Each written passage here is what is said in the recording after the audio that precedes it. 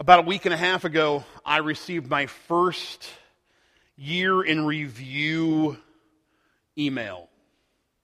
It was from my Spotify account, which I thought was kind of premature to say, okay, this is what you've listened to this year, and this is the songs, and this is the playlist that you have this year has, like, the most that you've listened to. And it just seemed kind of early, mid-December to say, this is it. So what I did was I put Grandma Got Run Over by a Reindeer on every device that I owned and just kept looping it to skew their odds. No, I didn't really do that. I don't know if it would even work. But they also had, I laughed because it showed me how old and out of touch I really am. Because along with what I listen to and my playlist and my artists and things like that, it showed me what was popular on Spotify this year. And the playlists that were popular on Spotify this year. And most of the people and the playlists and the music that they had, I had no idea who they were. I was like, I got nothing here. And I just felt kind of old. But the great thing about this time of year, a lot of times, is we have the opportunity to do the whole year in review. And for those of you who are of my generation, might remember this guy named Casey Kasem. And he always had the top 40. But then in the end of the year, I think it was like the top 100 songs of the previous year. And he had this really cool voice. And when first time I saw him, I was like, holy cow, he's like a gnome. I don't know. It was not what I expected. It's this big booming voice. And it was like this little itty bitty guy. But he always had that. And that was one of those things you always wanted to hear. And what I liked about it was you always had the opportunity. What I realized and what I remembered as I was looking at my Spotify playlist as well, that there are songs at the beginning of the year, like January and February, that you think, man, I'm going to listen to. This is the greatest song that's ever been written. This is amazing. And it's like on repeat, and every playlist you have, it's on there. And then somewhere around April or May, you're sick of it, and so you never play it again, and you forget that it was a really good song. And you're like, oh, wait, I remember that. And sometimes you look at magazines, because they still print them, I think, and there's the cover of Time and Life, and they have the year in review, and they get the collage of all the things that happen, the newsworthy stories, and they have, news stories and commercials of the year, the funniest commercials of the year. They have these year-end anthologies of what happened, and so often we forget all about what happened in January and February. So it's kind of nice to be able to look back and be reminded of those things. And sometimes we need to look back not only at commercials and songs and stuff like that, but we need to look back and remember what God has done. And this is a little bit of a departure for me. We're going to do some things that I've not done before on a year-end service. It's the last Sunday of 2020. And it's been a crazy year, and lots of things have happened, and it's been unconventional. And so we're going to jump right in with both feet and be unconventional. And today I couldn't think of anything, and it was during the early service. I was like, oh man, I should have put that Alan Jackson song, Remember When? That would have been perfect to lay that underneath, and we could have had a little title music and the whole 9 yards. That was on my playlist, by the way, or one of my playlists. But looking back and being able to see where God has done amazing things in our lives. And way too often we get so busy and we get so consumed with what's happening right in front of us, in the present, that just like those songs that we forgot about, that we loved in January, we forget about come May or June. And so this morning, our scripture is going to be in 1 Samuel chapter 7. And as you're turning there, I'll give you a little bit of context. If we were to turn to 1 Samuel chapter 7, we see the Israelites are like living their own lives. They've forgotten God. They're doing nothing. They're not worshiping Him. They're worshiping Baal and the Ashereth, and they're just doing their own thing. And so God's like, it's time for me to get your attention. And they go to war with the Philistines. And the Philistines beat them up bad. Chapter 4 says they killed 4,000 Israelite soldiers. And if that wasn't enough, if that wasn't humiliating enough, they beat them so bad that they took the Ark of the Covenant away from the army. They chased them. I'm guessing the people that, I don't know, I'll make an assumption here. The guys that were supposed to be carrying the ark that they carried into the battle, they didn't want to die, and so they dropped the ark and ran, and the Philistines got it. And they took it back to their town, and think about, we now possess the Ark of the Covenant. This is where the Israelites say their God is.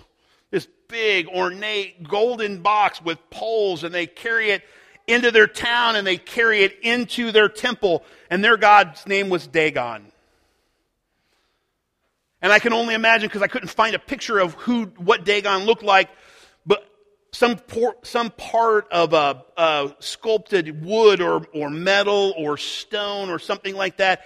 And it says they set the Ark of the Covenant right beside Dagon. And then they left. And the next morning when the priest showed up, Dagon was on his face.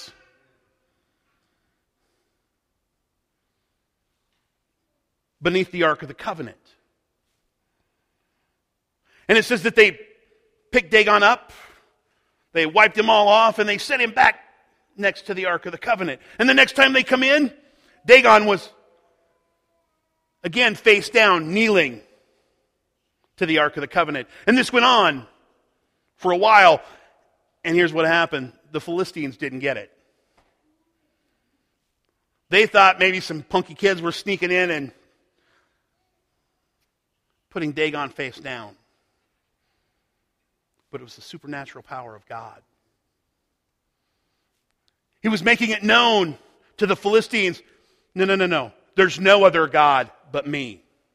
There's no other God like me. I am the only one.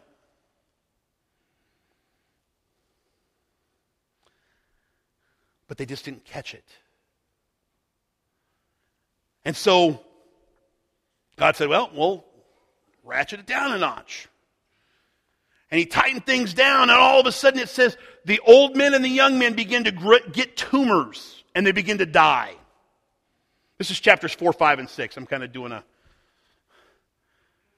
And they begin to die, and still, no correlation. We're kind of slow sometimes as human beings, right? And these Philistine men are dying. And then it dawns on somebody, hey, there's a direct correlation between when we brought the Ark of the Covenant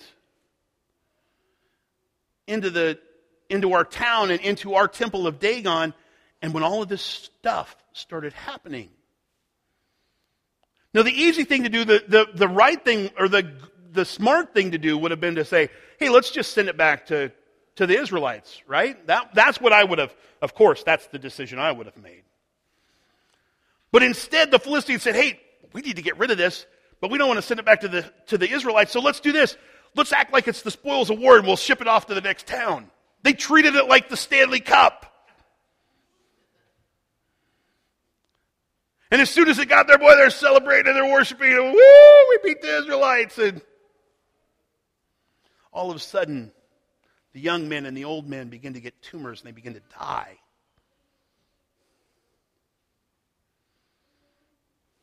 And it took a little while for somebody to connect the dots.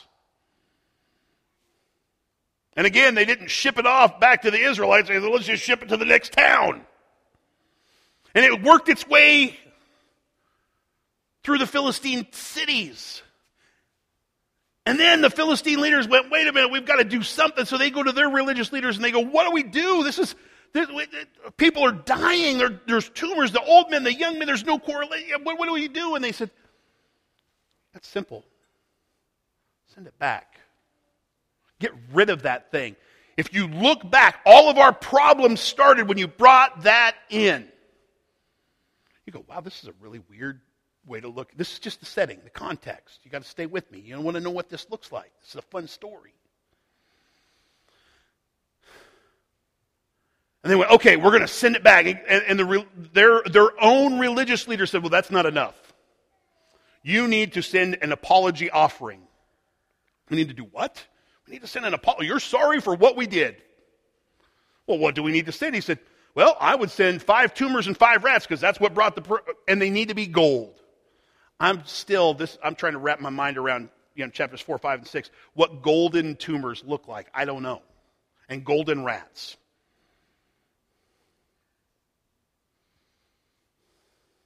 So the Philistines said, you know what? We're going to call the Israelites. We're going to tell them, you come pick this thing up. We're done with it. We're sorry we beat you up. We're sorry we killed 4,000 of you. You come get it. And God's people were so callous and had forgotten the rules or didn't care about the rules that it was supposed to use as it encountered the ark, like not touching it, and the respect that it was due, that it says men opened it up and looked inside. Israelite men that should have known better, but men that were not worried about serving the one true God, and they were worried about Baal and Ashereth. It says they peeled the lid off to look inside, and it cost 70 of them their lives. And the Israelites went, well, we don't want that in here either, because no, we're not worthy of having it. So basically what happened was, they took the Ark of the Covenant, they sent it up in the hills and put it in somebody's barn. That's basically what happened. And it sat there for 20 years. Because the nation of Israel was living the life that they wanted to live, not the life that God had called them to live. And they knew it. They were just out of sight, out of mind, we're not going to worry about it. And that's where it leads us up to chapter 7 this morning. And I'm going to read it off of here because I read it out earlier and my glasses are wonky and dirty and I didn't clean them between services. Starting in verse 3, it says, Then Samuel said to all the people of Israel, if you want to return to the Lord with all your hearts, get rid of your foreign gods and your images of Ashereth. Turn your hearts to the Lord and obey him alone. Then he will rescue you from the Philistines. So the Israelites got rid of all of their images of Baal and Ashereth and worshipped only the Lord. Then Samuel told them, gather all of Israel to Mizpah, and I will pray to the Lord for you. So they gathered at Mizpah, and in a great ceremony drew water from a well and poured it out before the Lord. They also went without food all day and confessed that they had sinned against the Lord. It was at Mizpah that Samuel became Israel's judge. When the Philistine rulers heard that Israel had gathered at Mizpah, they mobilized their army and advanced. The Israelites were badly frightened when they learned that the Philistines were approaching. Don't stop pleading with the Lord, our God, to save us from the Philistines, they begged Samuel. So Samuel took a young lamb and offered it to the Lord as a whole burnt offering. He pleaded with the Lord to help Israel, and the Lord answered him. Just as Samuel was sacrificing the burnt offering, the Philistines arrived to attack Israel. But the Lord spoke with a mighty voice of thunder from heaven that day. And the Philistines were thrown into such confusion that the Israelites defeated them. The men of Israel chased them from Mizpah to a place below Beth-kar, slaughtering them all along the way. Samuel then took a large stone and placed it between the towns of Mizpah and Jeshnahan. He named it Ebenezer, which means the stone of help or helper or warrior. For he said, up to this point, the Lord has helped us. Let's pray. Father, we thank you for these words. God, we thank you that even when we rebel, even for the example that is shown here through the Israelite people, that when they chose to go a different direction, God, you still gave them the opportunity to return and to repent, and we thank you for that. We love you, Jesus, and we ask it in your name. Amen. So where we're going to stay this morning is we're going to stay right here in verse 12. Because what I realized as I was getting ready for this was all of this information, we could have had like a 6 or 8 week series on this, 3 through verse 12. Because we see the Israelites who are far from God. They've rejected him. They're worshiping other things. That'll preach. We could do a whole Sunday there. Then they repent. That'll preach. They offered sacrifices. We'll change what we're doing, God. That'll preach. They fasted.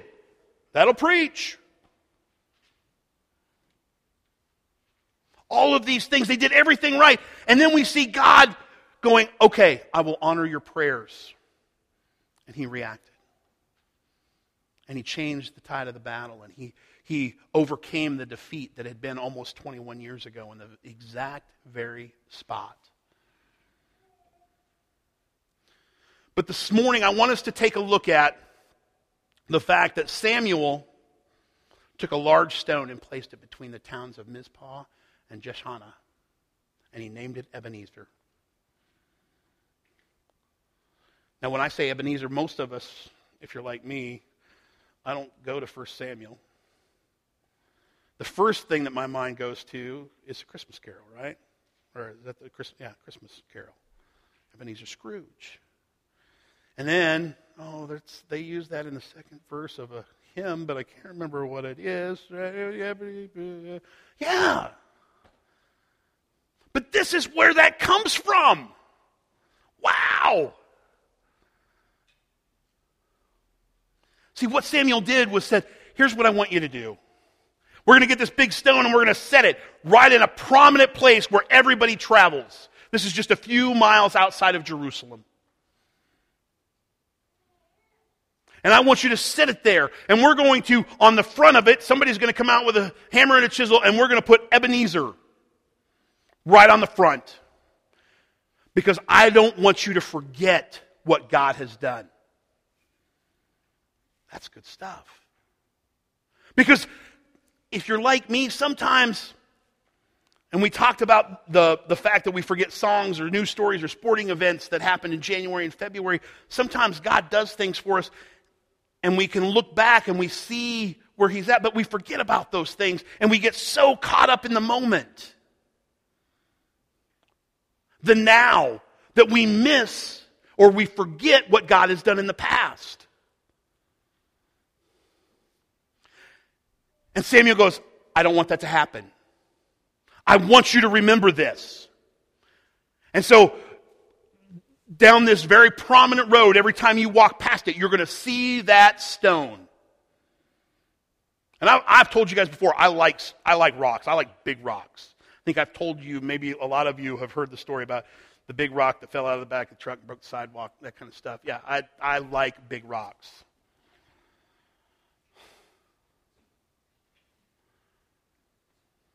But Samuel says, I don't want it just to be a rock, but I want you to remember what God did. Because that's important.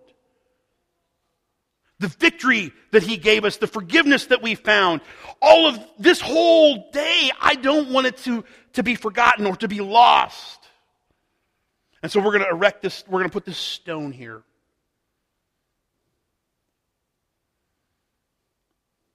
And so they chiseled it out and it says Ebenezer.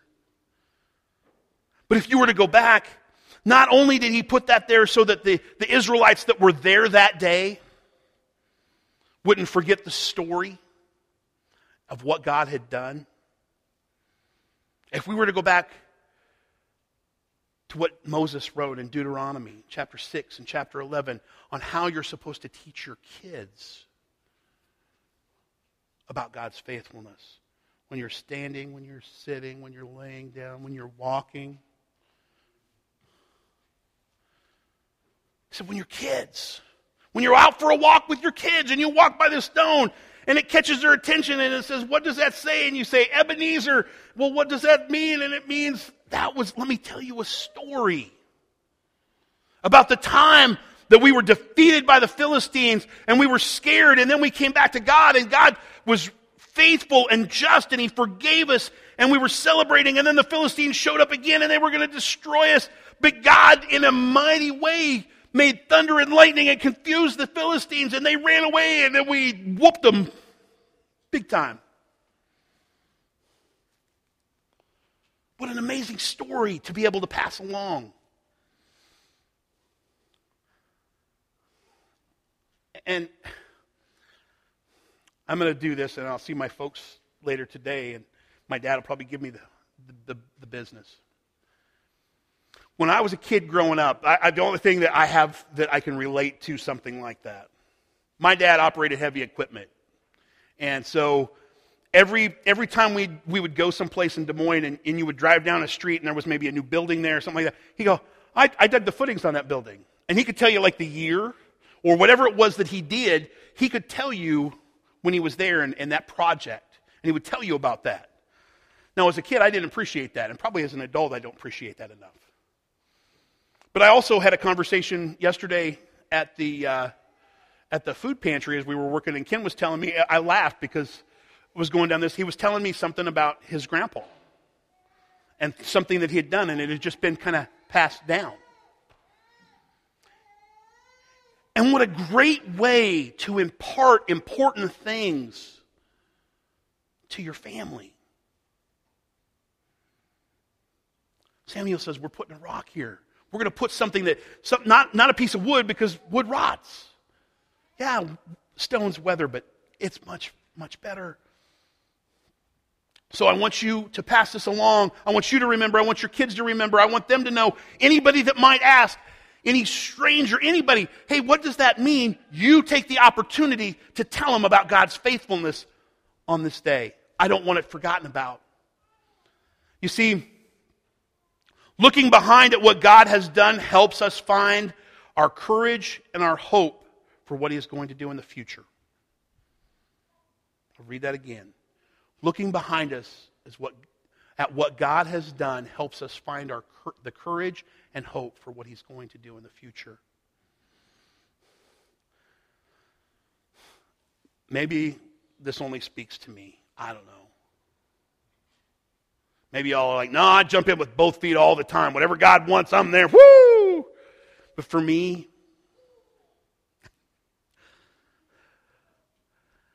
a lot of times, I've got to look back and see where God has been faithful when He calls me to that next step. When I can look back over my shoulder and I see that stone where He said, this is the next step that I want you to, and He was faithful. And He did what He said, and He took care of me. It may not look anything like I planned. It may have turned out completely different than I ever imagined.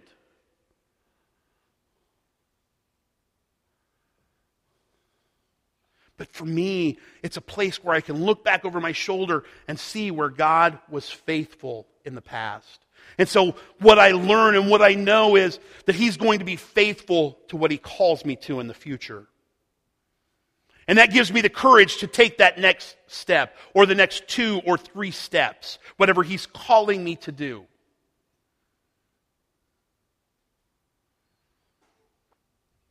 Now, as I said earlier, and it's not a surprise to any of you, 2020 has been crazy, right? Ups and downs, craziness, closed, open. I honestly believe that we're blessed to live where we live. I mean that. I talk to other pastors across even our district. And we are blessed to have the freedoms that we have, to have the opportunities that we have. I know that there's probably not a person in this room that hasn't known someone they loved or cared about, or a friend or a family friend, that they haven't lost somebody this year. I'm guessing. Of some form or fashion. It may have been COVID, it may have not. But somebody special has passed away. And that's hard. The idea of COVID is crazy. If you would have last year on this Sunday said, well, this is what we're going to be doing next year at this time, I would have said, you're nuts. All of those things won't take place. This is all just going to blow over, and it's going to be okay, and that's a disease in some other country at that point. It's all going to be good.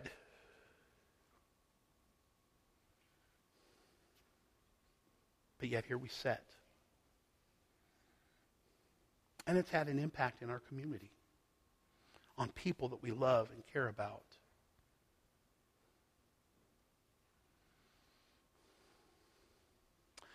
So this is the part that I always talk, but this is something that I've never done before. And I'm going to show you some pictures, because I believe that even in this crazy year, even this nutty, whacked out 2020, I believe that we have some Ebenezers as a church. I believe that we have some places that we need to set posts or stones so that we can look back and celebrate. And I hesitated to do this. I went through a ton of pictures. Some of you, I don't know if you can do this on Facebook because I don't know enough, but some of you would probably feel like I was stalking, because I actually went through people's Facebook trying to pull pictures off. And if you're not my friend and I looked at and you'd find out some way, I'm not a creeper, I promise. I was looking for pictures.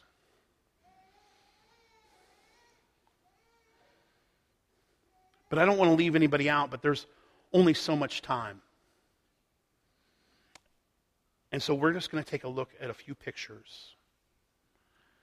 And before you switch over, Stephanie, I'm going to say this now before. Some of these might bring a tear to your eye.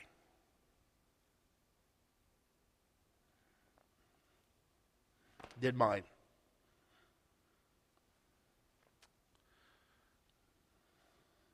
But I believe these are things that we can point to and say, God is faithful, even in all of the unsettled craziness. All right.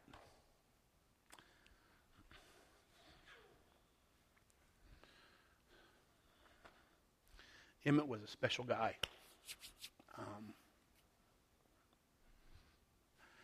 I have come to the conclusion that every church should have a retired pastor in it. I think that should be a bylaw. Because I could have conversations with Emmett that I didn't have with very many people. Because he understood.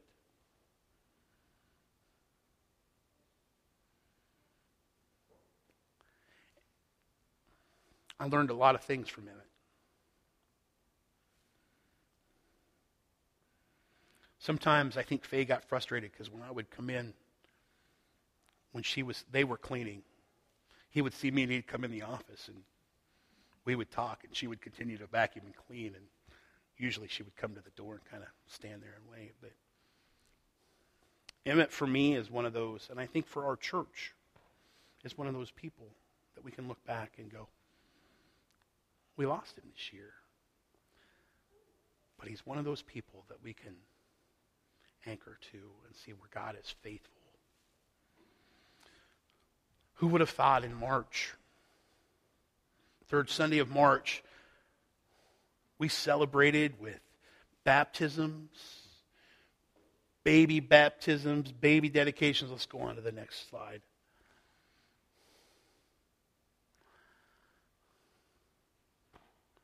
We finished that Sunday, a celebration Sunday, having a family meal not knowing that the next week we wouldn't be able to meet together, and it would be several months before we actually got to meet back together, all of us in the building.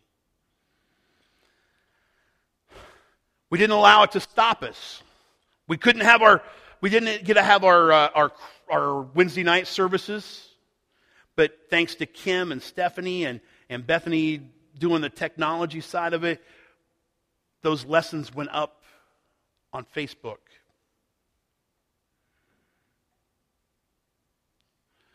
Easter eggs. We weren't able to have our Easter egg hunt, even though the weather would have cooperated this last year.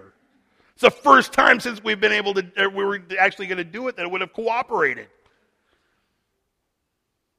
So instead, the candy went to the kids instead of them coming to us. A year ago, that's Joy if you can't see it. I can't tell. It's kind of shadowed on this side. Who would have thought that we were going to have church in the parking lot? We ended up with a radio amplifier, and one Sunday it was on the roof, and then thankfully Wayne and Ken let us use their flatbed. Let's go to the next one. That's still probably that top right is probably my favorite picture that I came across in 2020. That was a group of ladies that met together when community was tough to come by. I stuck Bowden's in there because I think that's a loss too. I miss them. I laughed. I told the first service I still expect my office door to fly open some days when I'm in there working, and Sam come busting in, say about 3 sentences, and I catch 3 words of it, and then he's back out doing something else. Because that happened almost every time they were here. I back out. And I missed that. So, was there another one? Or is that it? Yep, there is one more. The last one. Again, we wanted to take it to our community, take things to our community instead of expecting them to come to us. So we moved the trunk or treat from the parking lot to Main Street. Had the biggest year we've ever had, the most participation. We had more kids than we've ever had before. We loved our community well that night, even though the wind was blowing 1,000 miles an hour. For those of you who don't live in North Dakota and are watching online, that's not an exaggeration. We finished up Thursday night with Christmas Eve. I'll be honest with you. About 3 o'clock Thursday afternoon, I was starting to get really nervous. I was like, I don't think he was going to show up. I don't know. People are traveling. Things are... We had an amazing... wasn't anything to do with me, so please understand I'm not tooting my own horn. We had an amazing Christmas Eve service. We had community members here that since I've been in church, they've been here, they've not been in church.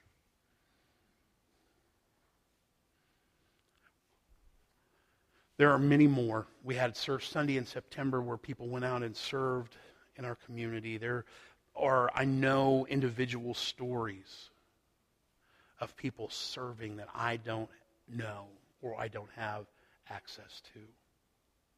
These are just a few things that God, I believe, has called us to, and we can set this stone in place to look back over our shoulder and say, this is where God was faithful. He called us to do that, and we were. And it should give us the confidence and the courage and the hope for the next thing.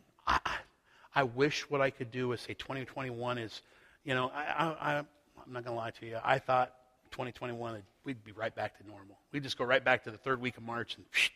But I don't think it's going to happen that way. Maybe something will change in the next few days.